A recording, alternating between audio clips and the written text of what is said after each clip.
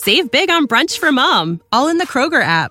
Get half gallons of delicious Kroger milk for $1.29 each. Then get flavorful Tyson natural boneless chicken breasts for $2.49 a pound, all with your card and a digital coupon. Shop these deals at your local Kroger today, or tap the screen now to download the Kroger app to save big today. Kroger, fresh for everyone. Prices and product availability subject to change. Restrictions apply. See site for details.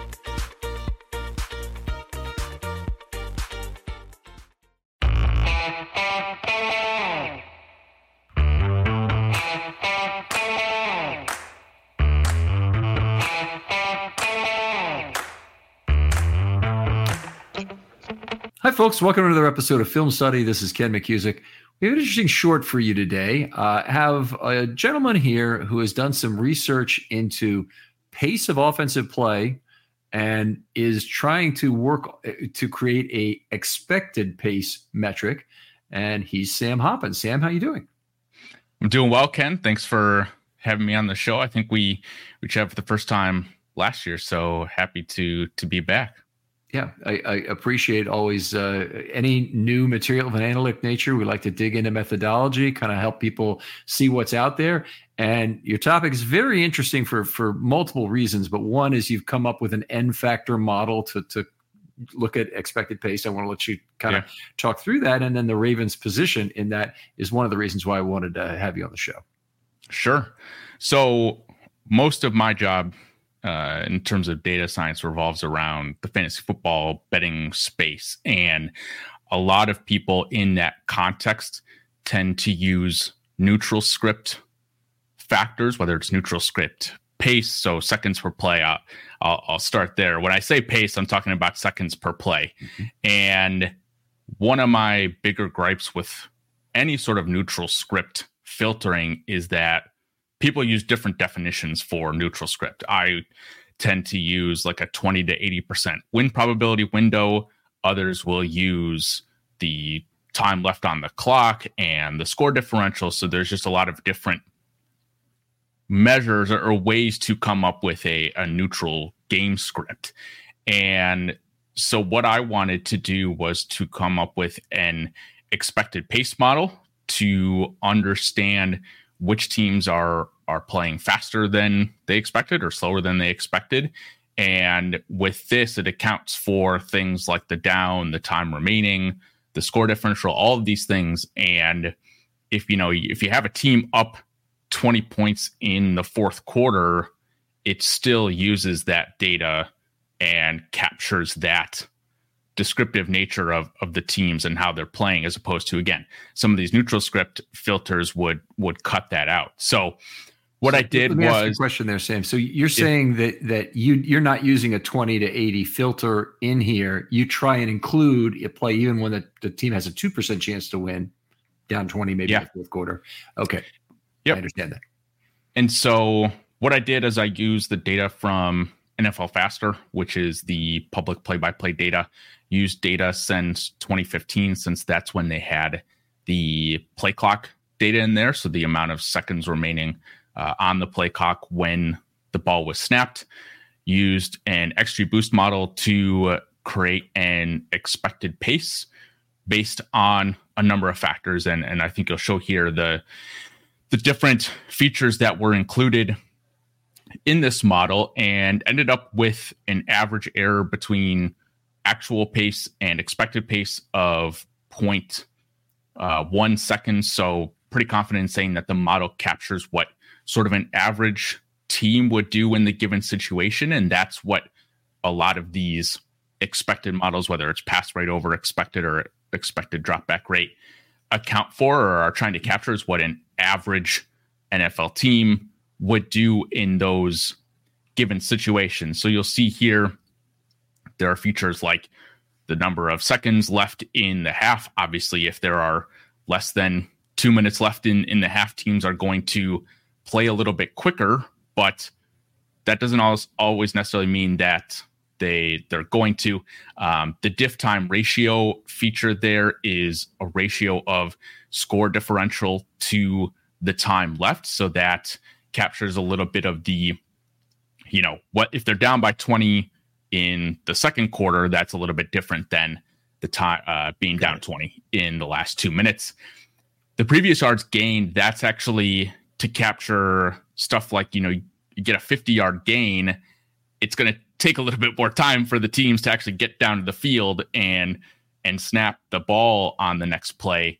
And then you have down, score differential, and no huddle as well. So this is, again, purely a descriptive model. I plan to do more research this offseason on its predictive value, see if it can explain certain play calling tendencies, things like that.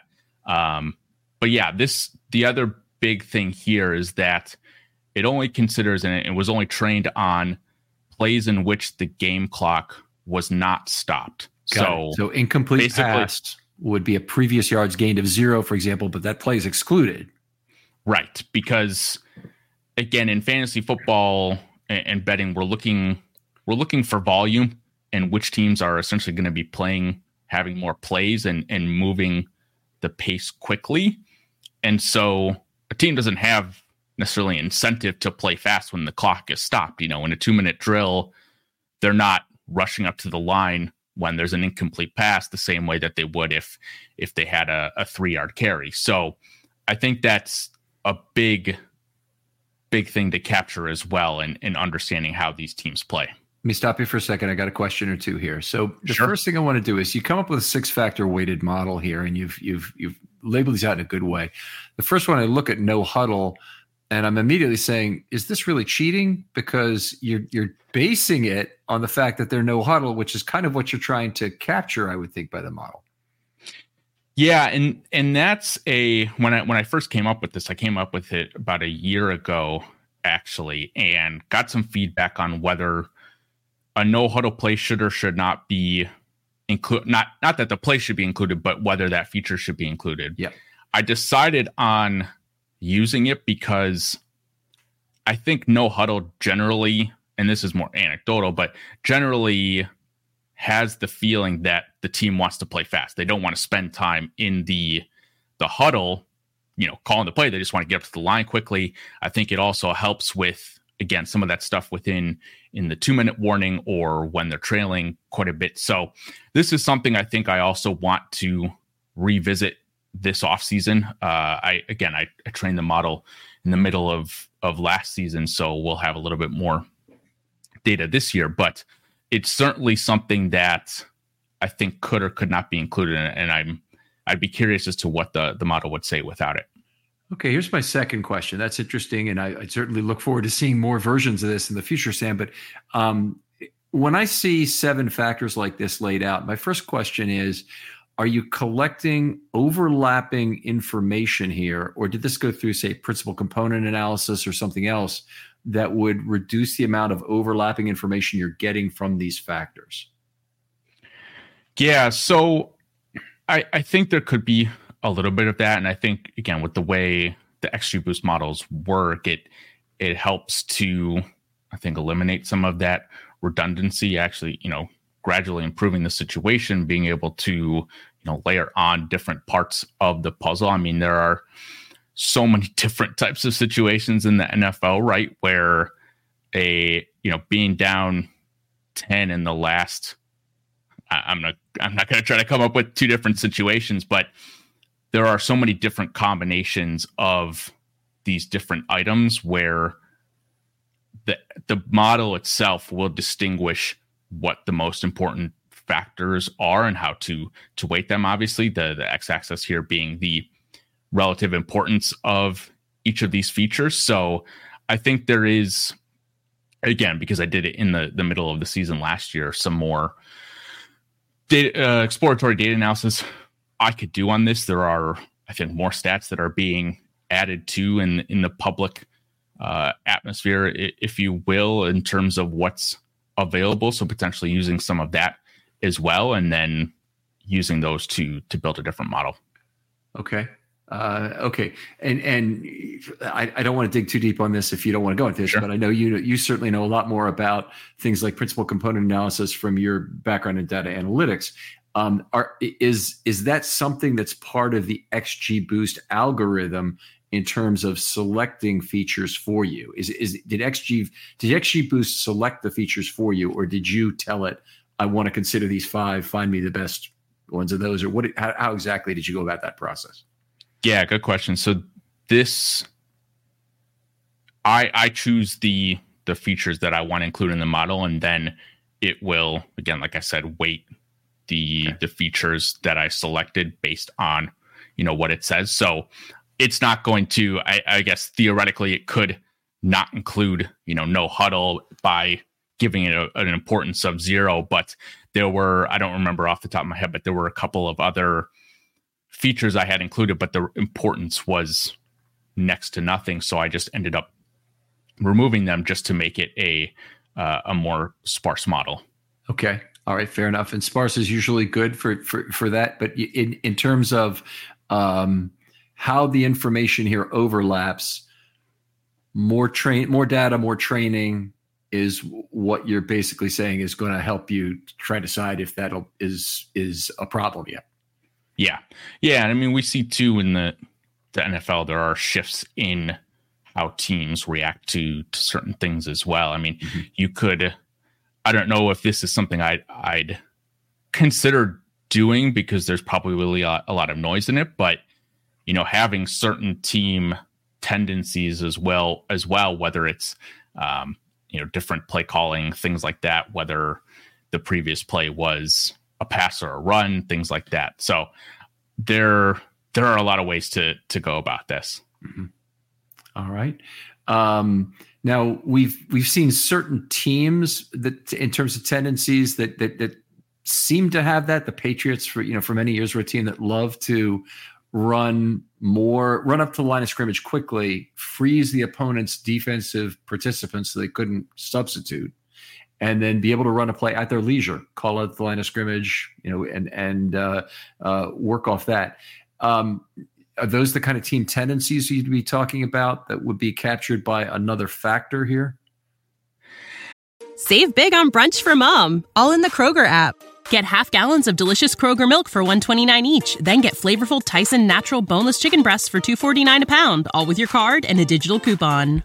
Shop these deals at your local Kroger today, or tap the screen now to download the Kroger app to save big today. Kroger, fresh for everyone. Prices and product availability subject to change. Restrictions apply. See site for details.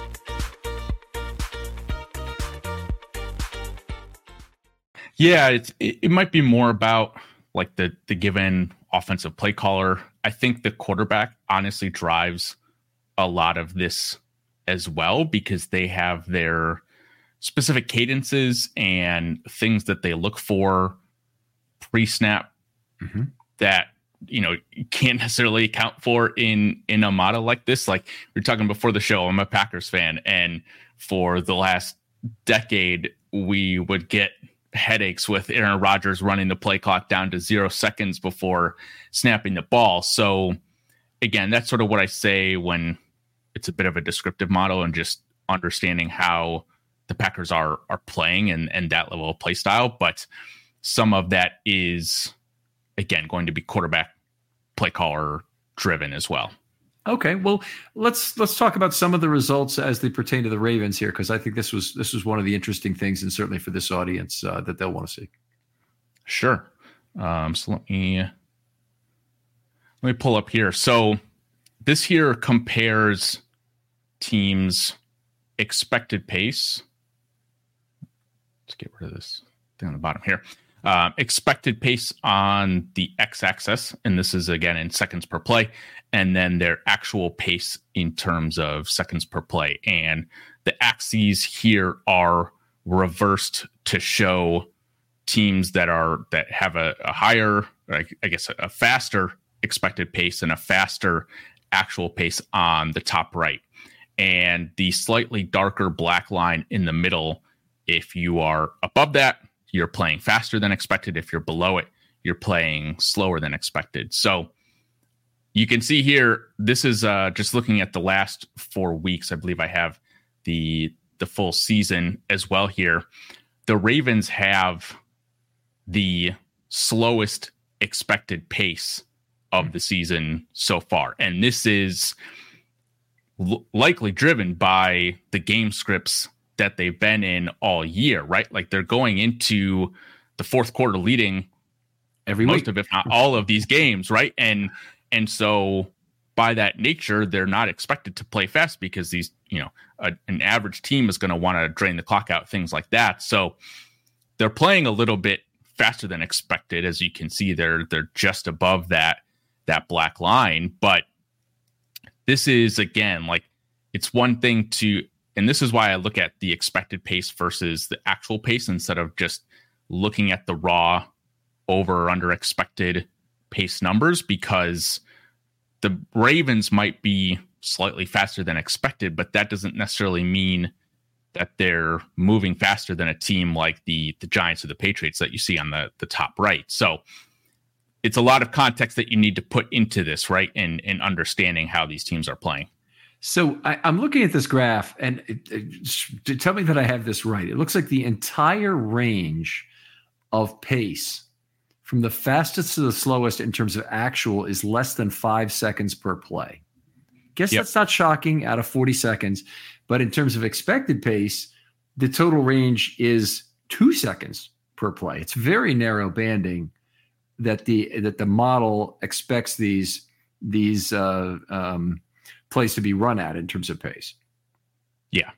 Yeah, and again, that's I think largely due to, again, we've got a much larger sample of plays that were used to train the data on, and there are going to be very few game scripts, I guess, where a team is expected to play at, a 20-second per play clip versus a 40-second per play clip. And teams are good. Obviously, they have control over how fast they're playing as well. So, yeah, I mean, that's a good point. I guess I hadn't really thought of that too much, but I think it's something to consider looking into in terms of how variable these aspects are. I guess that's the question, and you might have just basically answered it. But should we be surprised that there is a 5-second difference in actual, but there's only a 2-second difference in expected?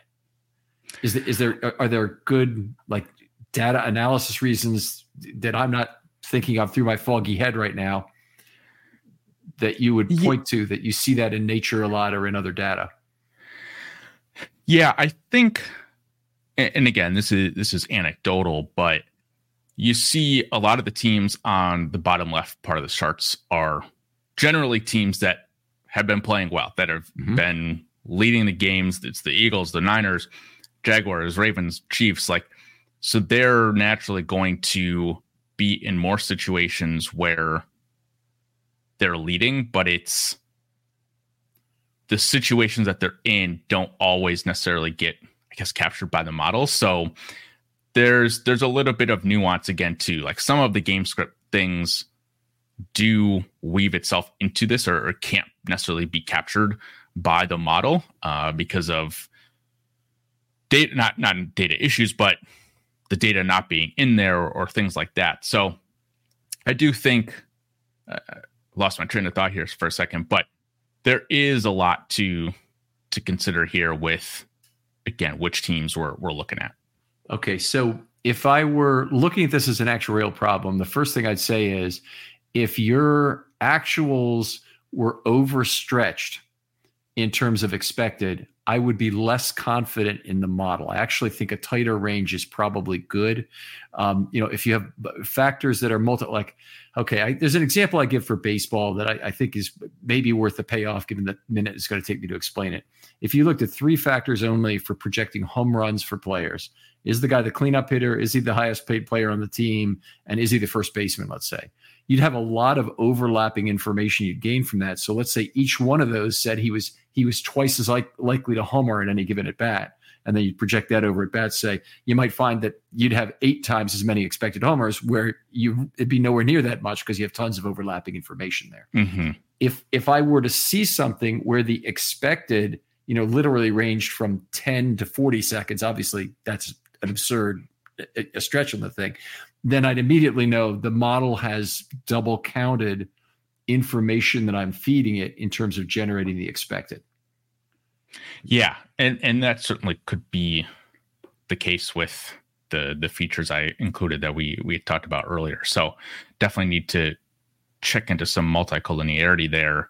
I think the other part of it too is, I mean, with this and a lot of the stats that I put out, I'm really just looking at the extremes of things, right? Like looking at the teams that are very high up, over expected, or very, very far below the expected stuff, because those are the teams where I think things are generally going to have a more meaningful impact. But certainly giving me a lot to think about in improving and updating this model over the offseason. If you're a Ravens fan, you look at this and you say, if you want to play the which of these ones is not like the other game, you want to be on the left-hand side of that chart big time. Yeah. And you don't want to be the Patriots, Cardinals, Jets, Commanders. Literally, these are the worst teams in the NFL. Panthers or Giants on the right-hand side of the chart, playing fast all the time. Yeah. Right. Makes it's confirmatory in a way, but I love what you've done here in terms of trying to put together an N-factor model. And by the way, you know, you're a data scientist, you know this, but I consider no model is bad. It's all about taking that first step and being willing to do it, even if it's a misstep. I mean, just let's talk about it. Let's see what this model tells us, and then create a better model the next time around. And honestly, this really passes the sniff test to me in terms of you know, giving us very good information off the bat because of how it separates good and bad teams. It doesn't overstretch the expected interval that you could be going in. It's just it seems like it really fits together in terms of what you got. It's a very interesting new thing to look at in football. They don't come along every day. They come along now about half the days on Twitter, but it's great stuff. Yeah. Well, thank you very much. I mean, I think the other part of this too is, again, this stuff highly correlates with some of the neutral script pace things that I mentioned earlier, right? Like it's not, I don't think, going to create any new groundbreaking analysis by any means, but it does, again, it's the context of being able to understand, okay, if a team has, again, a expected pace of 31 seconds, them playing at 31 seconds per play is not that outrageous. Like they're sort of doing what the game script or tendencies would expect in that situation. So just a matter of, again, not necessarily dinging for teams for being good enough to build those leads, because again, that's some of the balance with this fantasy football and betting analysis too, is some of the slower paced teams, like again, the Niners, the Bengals, I guess with Joe Burrow, are very slow, but they're also extremely efficient. So they're scoring a ton, even though their pace might be a little deflated. Yeah. It's fascinating stuff, Sam. Really appreciate having you on. You're welcome anytime. And I'd like you to send me anytime you create a new metric or have an idea like this. I'd like to make sure you send me that. But tell folks where they can talk football with you online. Yeah. So you can find me on Twitter or X at Sam Hoppin, as you can see on the screen. I do a podcast every week on the Betting Pros podcast feed right over on fantasypros.com as well. So my most consolidated work will be over on Twitter, though, which is where you'll be able to see charts like this every week. All right. Great stuff. Other folks out there, if you'd like to be on a film study short, hit me up. Always available on Twitter. DMs are always open. And I'm looking for ideas just like this, but other ideas if you're a passionate Ravens fan of anything specific you'd like to talk about. Sam, thanks again for joining me. Thanks, Ken. And we'll talk to you next time on Film Study.